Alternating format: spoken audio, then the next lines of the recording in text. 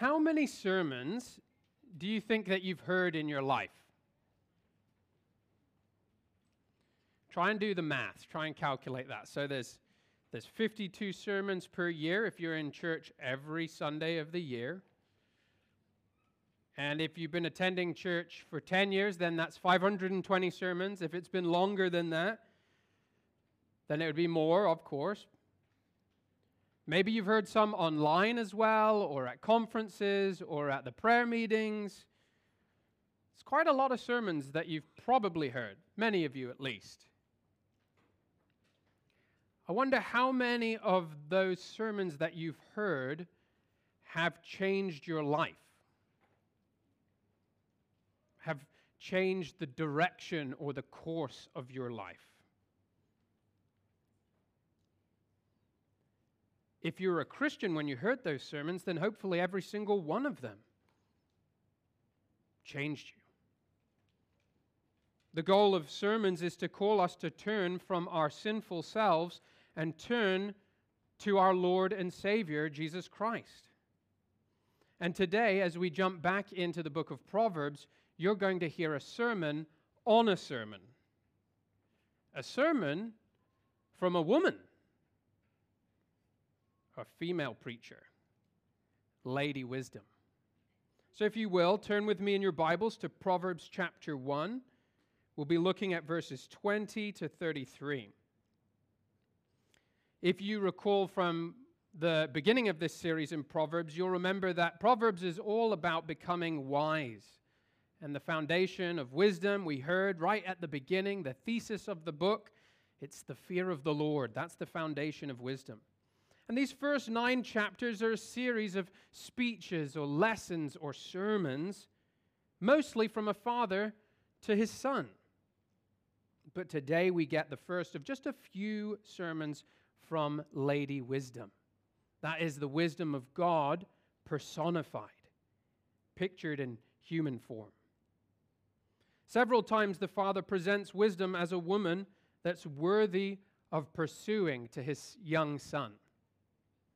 That's a pretty epic dad move right there, isn't it? Telling your young son, hey, wisdom is like a beautiful woman. She's worth chasing. We see this picture culminate at the end of the book in this wonderful wife that's worthy of praise in chapter 31. And these speeches from wisdom are therefore intended, the wisdom and from the father to his son, these speeches are intended to create in us an appetite for wisdom for ourselves, to make us hunger to grow in wisdom, to pursue it, to seek it. And so Lady Wisdom here, she's not a real person. She's a vivid picture of God's wisdom. And God's wisdom is not simply God's ability to know everything. That's what theologians call omniscience, knowing everything. As we've seen already in the book of Proverbs, wisdom is far more than just knowing things. Wisdom is living and acting rightly in accordance with the knowledge that we have about God and His Word and His world that He's created. And so God's wisdom is God's ability to know and act perfectly to bring about His perfect purposes in the world. But wisdom is one of those characteristics of God, one of those attributes that He communicates to us, that He shares with us. And so God shares His wisdom with us, His creatures. Like a fountain overflowing, He causes wisdom to flow down and shower down upon us if only we would receive it. So encountering wisdom isn't dealing with abstract ideas, but at its heart, it's personal. It's interacting with none other than the God of all wisdom Himself. And so let's consider Lady Wisdom's sermon and how it causes us to hunger for God's wisdom in our lives too. Follow along as I read it. Proverbs chapter 1, verse 20 begins, "Wisdom cries aloud in the street. In the markets she raises her voice. At the head of the noisy streets she cries out. At the entrance of the city gates, she speaks. How long, O simple ones, will you love being simple? How long will scoffers delight in their scoffing and fools hate knowledge?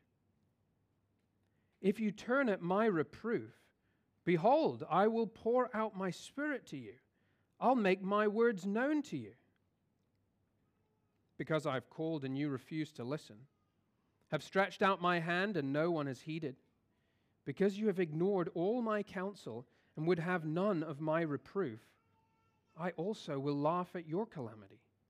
I'll mock when terror strikes you, when terror strikes you like a storm, and your calamity comes like a whirlwind, when distress and anguish come upon you. Then they will call upon me, but I will not answer. They will seek me diligently, but will not find me, because they hated knowledge, and they did not choose the fear of the Lord, would have none of my counsel, and despised all my reproof. Therefore they shall eat the fruit of their way, and have their fill of their own devices.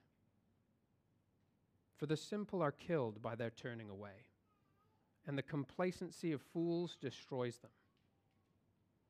But whoever listens to me will dwell secure and will be at ease without dread of disaster. Let's ask for the Lord's help to understand His word.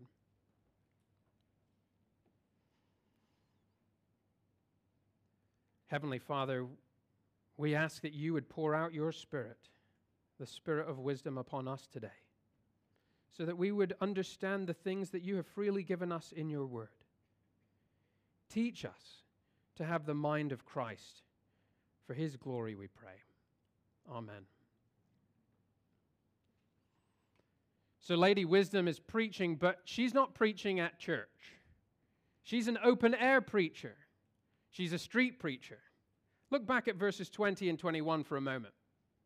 It tells us where she is and what she's doing. Wisdom cries aloud in the street. In the market, she raises her voice.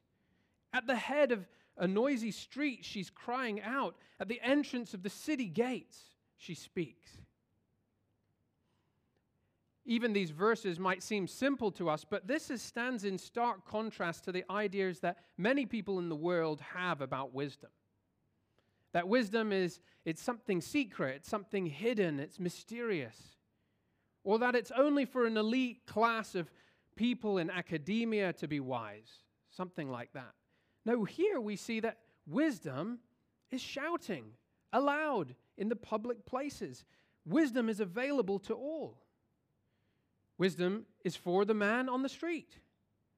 It's for mums going to the market. It's for the hustle and bustle of life's activities.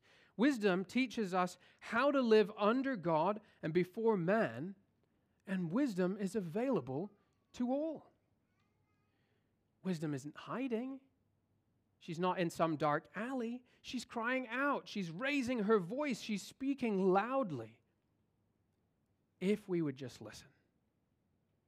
And so let's consider what her sermon, her message is for us now. And like any good sermon, Lady Wisdom has 3 points to her sermon. Point number 1, repentance. Repentance. We see that in verses 22 and 23. Point number 2, rejection. And we see that in verses 24 through 31. And finally, her third point, results. Results. And we see that in the last 2 verses, verses 32 and 33. So let's consider wisdom's first point, repentance. Repentance. Obviously, Lady Wisdom has not taken a class in public speaking. Because the first thing she does is starts calling people names. And if that weren't bad enough, she calls them to repentance. She addresses the simple, the scoffer, and the stupid, or the fool, in verses 22. And she asks, how long will you go on being foolish? Did you notice her questions? They're a rebuke. How long will you continue in your foolish ways, she's asking. Because it's not that they've had no opportunity to change their ways or to grow in wisdom. No, they've persisted in their foolishness.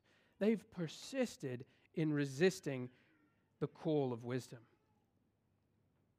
There's three different sets of characters here. Did you notice? The simple ones, the scoffers, and then the fools. But they're really all categories of foolish people. And we see them throughout the Proverbs. And so the simple ones, they're the gullible, the easily influenced. The scoffers, they're the ones that kind of laugh at being wise or laugh at wisdom. They mock it, they scoff. But then finally, we have those that are described as fools. They're those that are hardened. They actually despise wisdom, not just scoff at it or ignore it. They hate it. And what we see here in these three titles is a progression of foolishness and its hardening effect over time. So there's a warning here for us. There's a warning for all of us. As we reject wisdom, we become more and more a fool. As we have opportunities to hear wisdom, if we ignore it or reject it or despise it, we become hardened fools. And what does Lady Wisdom call for these simple scoffers and fools to do? She says right there, if you turn at my reproof. Or the NIV puts it even more pointedly, repent at my rebuke. If they would listen to her correction and turn, if they would listen to her reproof and her rebuke. And that idea is repeated throughout her sermon. Look at verses 23. We see it first there, and then in 25, and then in verse 30. In fact, you could sum up her whole sermon as a rebuke or reproof. And so wisdom calls for repentance when she rebukes. She calls us to turn. To repent is simply that. It's to turn away from the course of direction that we're going. It's a change of mind that leads to a change of direction. It's pretty simple, but it's like when I'm driving along Sheikh Zayed Highway and I'm trying to make my way towards Dubai Mall, and I get super confused by all the new flyovers and things, and then I realize too late that I've taken the wrong turn, and now I'm headed towards Sharjah. Oh gosh, right? Bad news. Sorry for those of you who live in Sharjah. I recognize I'm heading in the wrong direction. I need to turn around. Repentance is exactly that. It's recognizing that I'm heading in the wrong direction and then making a decision to change my course and taking the next exit. And wisdom is that voice just like the Google Maps lady who's crying out, "You're going the wrong way, Mark. Turn around. Get off at the next exit." Sadly, I often ignore her. That's my bad, right?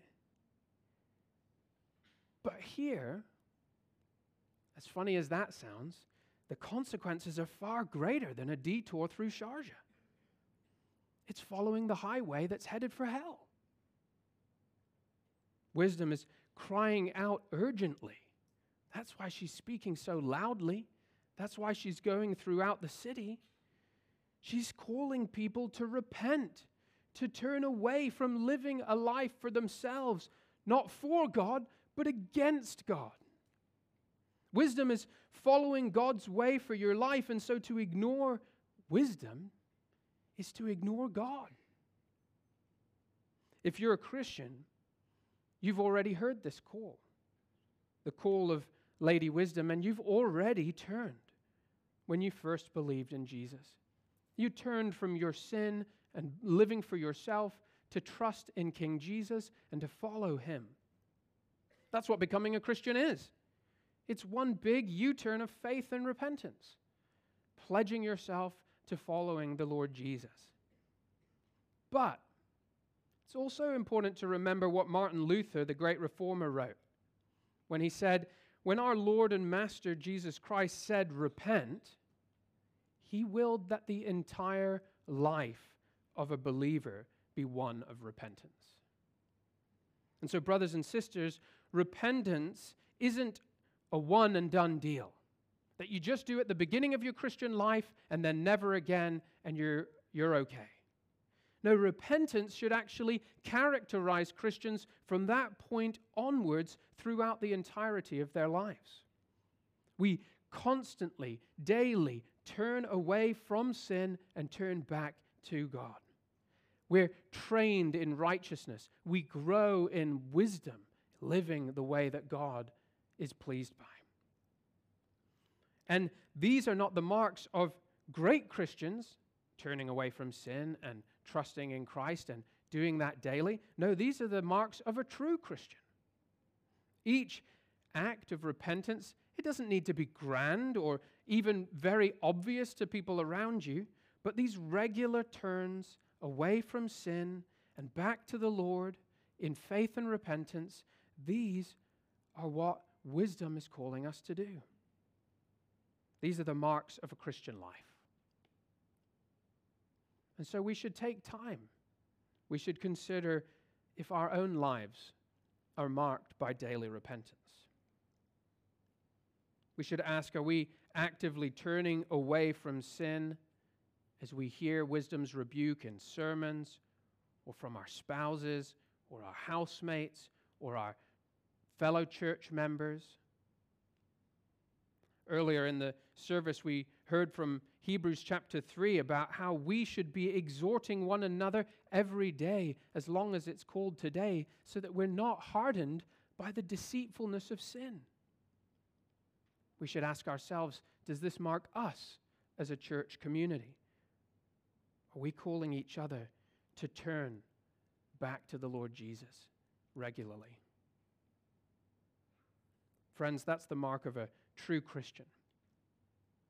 A life of turning from sin, turning to Christ, who defeated our sin through his death on the cross and his resurrection from the grave, so that we could walk in a new, turned around way, a new, turned around life, a life of repentance. So let me add my own plea to Lady Wisdom's. Let me join her in saying, don't ignore this. If it's for the first time, repent today. If not, make it a regular part of your life to turn from sin back to the Lord in faith. Even today, ask yourself, what is one way that you've been ignoring God's call to wisdom in your life? Confess it to him and pray for his strength to turn in obedience to Christ. But Lady Wisdom doesn't just call us to repentance, she even gives us a motive to repent. She gives us incentive to repent. Look there at verse 23 and consider the glorious promise that she offers for those who do turn. She says, if you turn at my reproof, behold. Behold means, this is really important, listen up. It's like an exclamation point. Behold, I will pour out my Spirit on you. I will make my words known to you.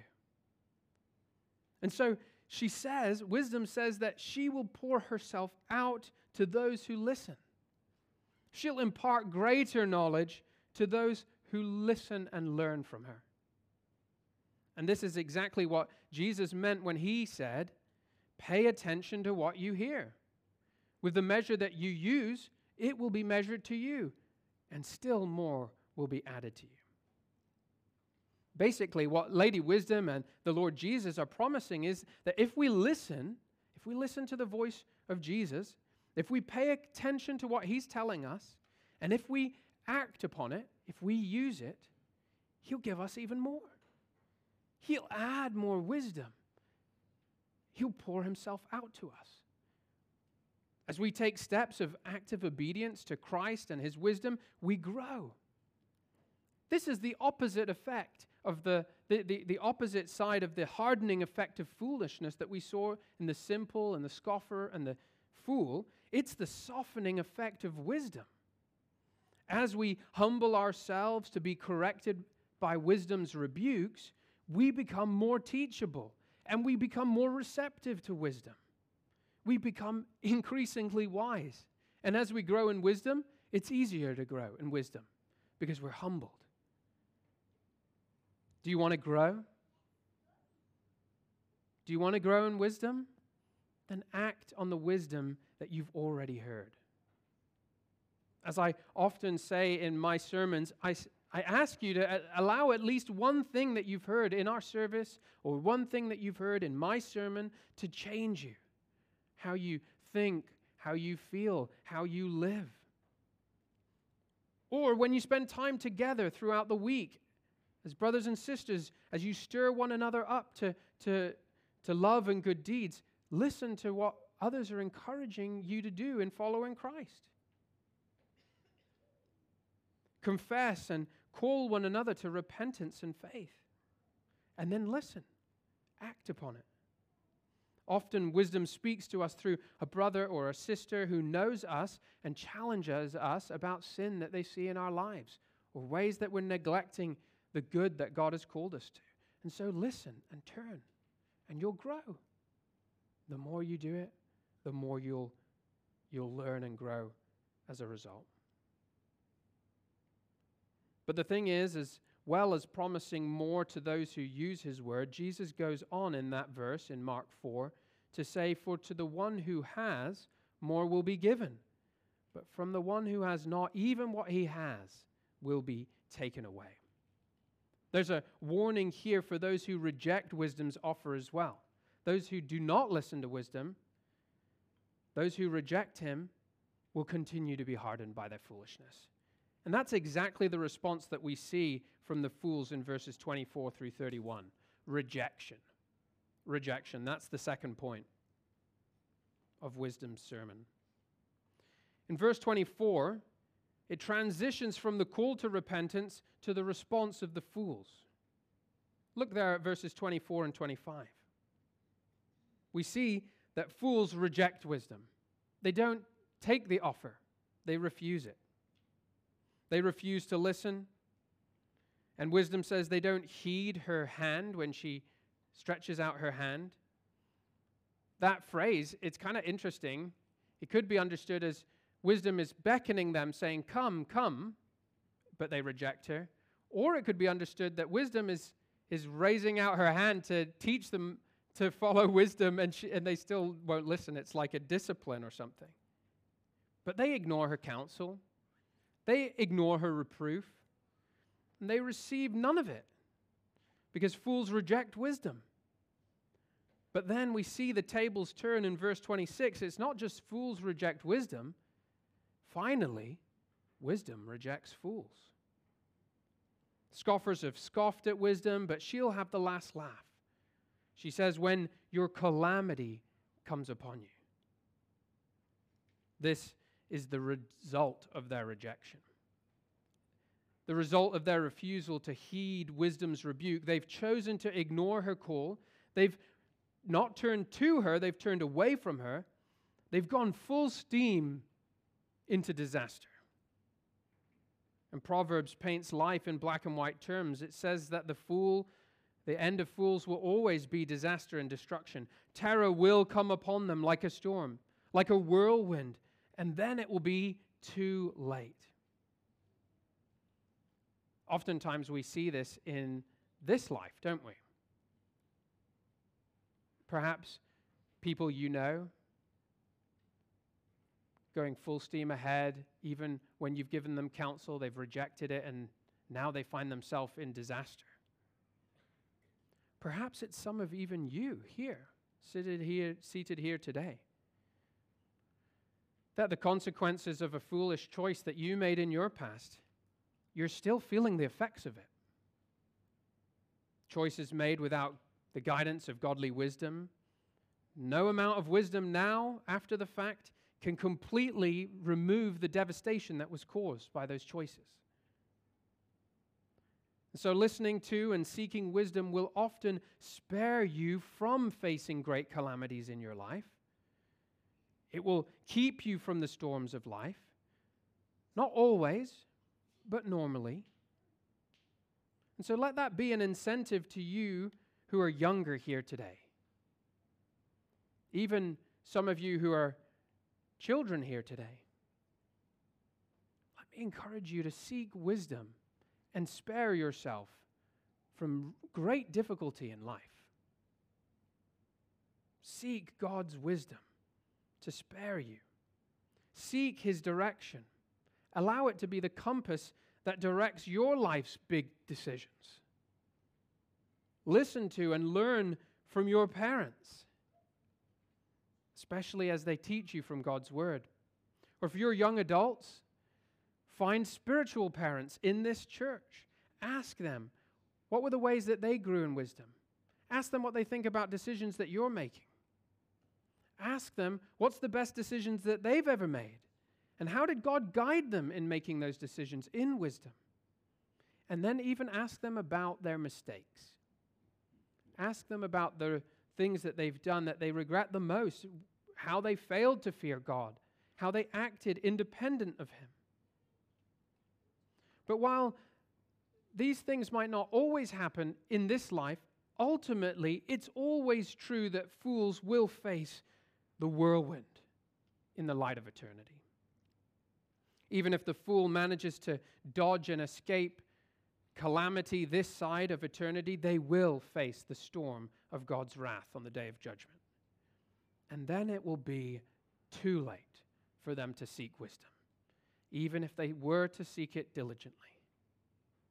Verse 28 describes it. It says, "Then they will call upon me, but I will not answer them. They will seek me diligently, but they will not find me." Did you notice the transition that happened there in verse 28? Look back at her sermon. It's right there in verse 28. Wisdom has gone from directly addressing the fools. Over and over again, she's been speaking and saying, you. But then she shifts. She shifts in verse 28 to speaking about the fools in the third person.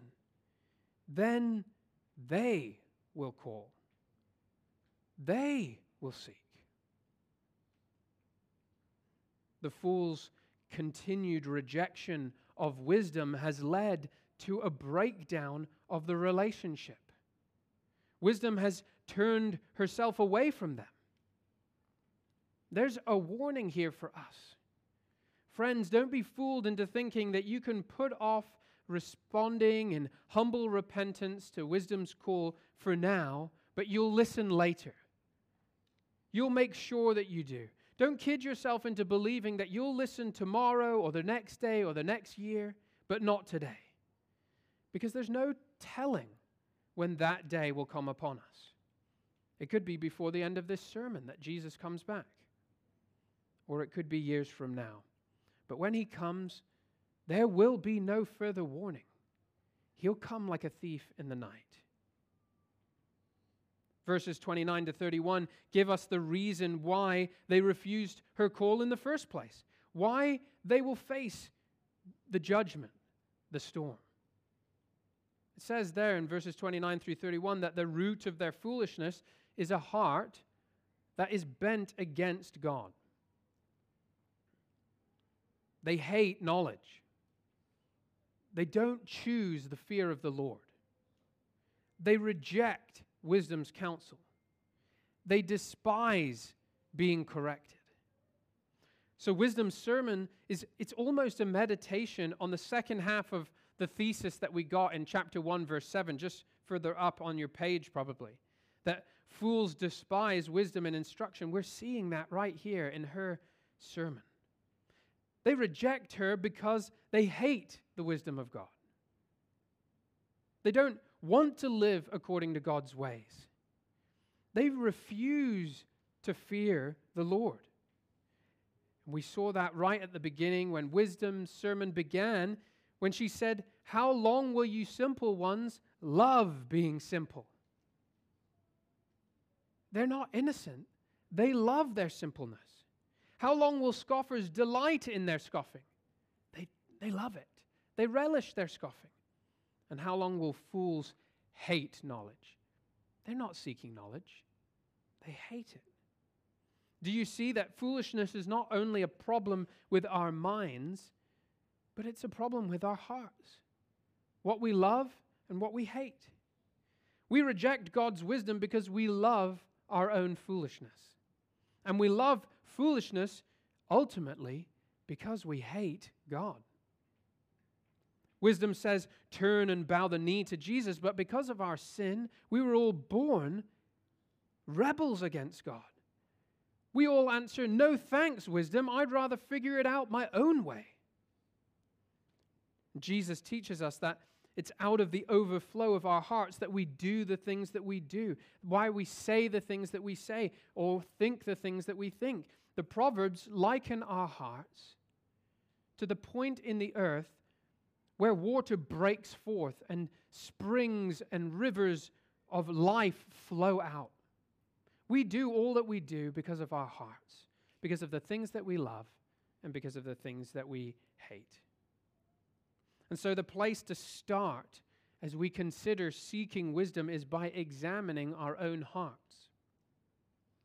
And we have to be honest with ourselves. Do you fear God? Do you love wisdom? What describes your relationship to God's wisdom that's laid out for us in His Word, for example? Would you talk about your relationship with God's Word as one of delight or disinterest? Are you eagerly anticipating gathering with the saints to hear from God's Word every week? Is this time, Sunday afternoons, 3 to 4:30, the focal point of your week? Is gathering in God's name with the promise of His Spirit here among us what you live for?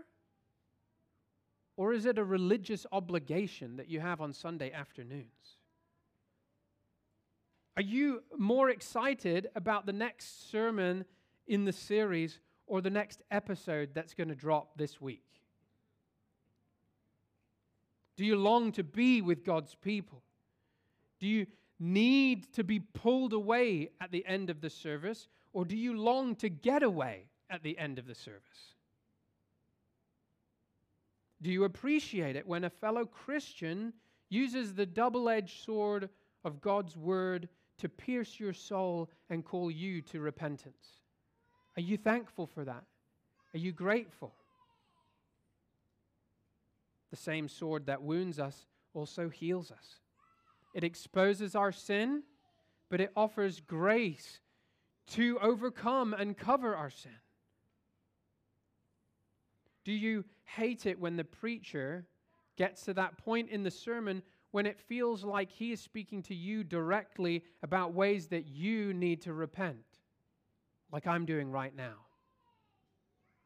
Or do you love it and think, I needed that? Even that painful prick of conviction, I know it's good for me. Friends, wisdom is calling us all to turn. Don't refuse her. If you reject her, who knows how long we'll have before it's too late. Verse 31 tells us what will happen. It tells us what happens to the fool that rejects wisdom. It says, therefore they shall eat the fruit of their way. Fools have planted seeds of foolishness, and now they're forced to eat its fruit. They've sown in pride, hating wisdom's correction, and so now they'll reap the horrible harvest of their decisions. They will have their fill of their own devices. As Matthew Henry, the commentator, puts it, those who perish must thank themselves. They can lay no blame upon anyone else. It is their own devices that have led to this point. It's because of their sin that they face the storm. The calamity they face is the inevitable outcome of their choice, the choice to reject God's word and His wisdom. Fools aren't victims of a cruel fate, they're culprits of their own calamity. which is wisdom's third and final point. It's the conclusion of her sermon, is that the results of choosing to ignore wisdom or the result of choosing to listen. And this is the final point, results. We see it in verses 32 and 33. They serve to sum up all that wisdom's been telling us by laying out the results. It's pretty simple. Disregard wisdom and die, or listen to her and live. Disregard wisdom and die, or listen to her and live. Those are our choices. And that's why wisdom's call is so urgent, because the choice is a matter of life and death. And there's a lesson here for us, brothers and sisters, like Lady Wisdom. We should be urgent as we share the message that we have received, the message of calling people to repentance and faith in Christ, the message that should take us out to the streets and to the marketplaces and to meeting places and the public squares. We're called to go to all people and to proclaim a message of repentance from sin, to call people to turn from their sins and to follow the Lord Jesus, who himself came to call fools to abandon their way, to abandon the broad path that leads to death and to destruction, and to follow him. Jesus walked perfectly in the fear of the Lord, but willingly plunged himself headfirst into the storm of God's judgment against sin when he went to the cross. Jesus faced the terrors of God's wrath as he hung on the cross. And if you remember in the Gospels, it literally turned dark with the storm of divine judgment in the middle of the day. Jesus died to deliver us from the judgment that we deserve for resisting wisdom, his wisdom. And he rose again so that we might dwell with him forever and ever at ease. Jesus did this so that he could offer us forgiveness, so that we could turn from our foolishness, so that we could receive his Spirit to be poured out upon us, the Spirit of wisdom, so that we could walk in the fear of the Lord, so that we could have the hope of eternal life, dwelling with him in perfect peace and security. Friends, that's the hope of the gospel. And it's offered freely to all. All you need to do is turn and accept this offer by faith. Turn from trusting in your own wisdom and trust in Christ, God's Son, the Savior of the world. Don't wait. Don't wait. Turn to him today. Brothers and sisters, there is also the offer of security that we see presented here at the end of our sermon. It says, whoever listens to me will dwell secure and will be at ease without dread of disaster. And so, brothers and sisters, there's often security in this life found in walking in wisdom, but even in this life, even if it's filled with trials, even if it feels anything but secure and at ease, we know that the outcome of our lives is secure. We know that we have a steadfast hope that can't be lost or taken away. We know that we will dwell securely. We will dwell at ease. Christ is coming back. He will take us home to be with himself. We know that we have the hope of eternity when he will wipe away every tear from our eyes. Every sorrow and sickness and pain and death will be wiped away completely. Don't be tempted to turn from that. Don't be tempted to turn from him, to trust in anything else to dwell secure. Remember that in Christ we're more than conquerors. In Christ we're indestructible, and we have peace with God, a peace that's unshakable.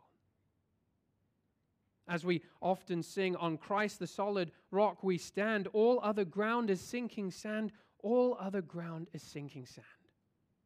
And so, brothers and sisters, even if you face what is difficult and challenging here today, this week, in this life, this side of eternity, hold fast to the hope that you will dwell secure in the arms of your Savior. You will be at ease. And the trials of this life won't even be worth comparing to the glory that we will have with Him. So we can sum up Wisdom's sermon and my sermon as turn to God and live, or turn away and die.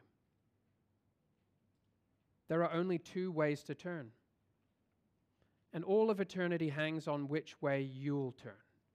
Whether you'll listen to wisdom and her call or reject it. Which way will you turn? Consider that as you go from here. Let's pray.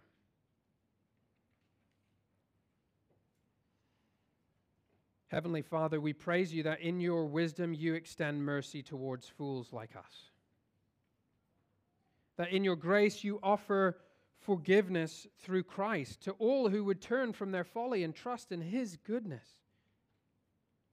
Grant us grace to turn today, whether for the very first time or just once again. And pour out your Spirit into our hearts to have lives that are marked by turning at your correction. Lord, would you use each and every one of us in this church to call one another and even the world to turn to you in trust. Give us hearts that fear and love you, Lord. In the precious name of Jesus we pray. Amen.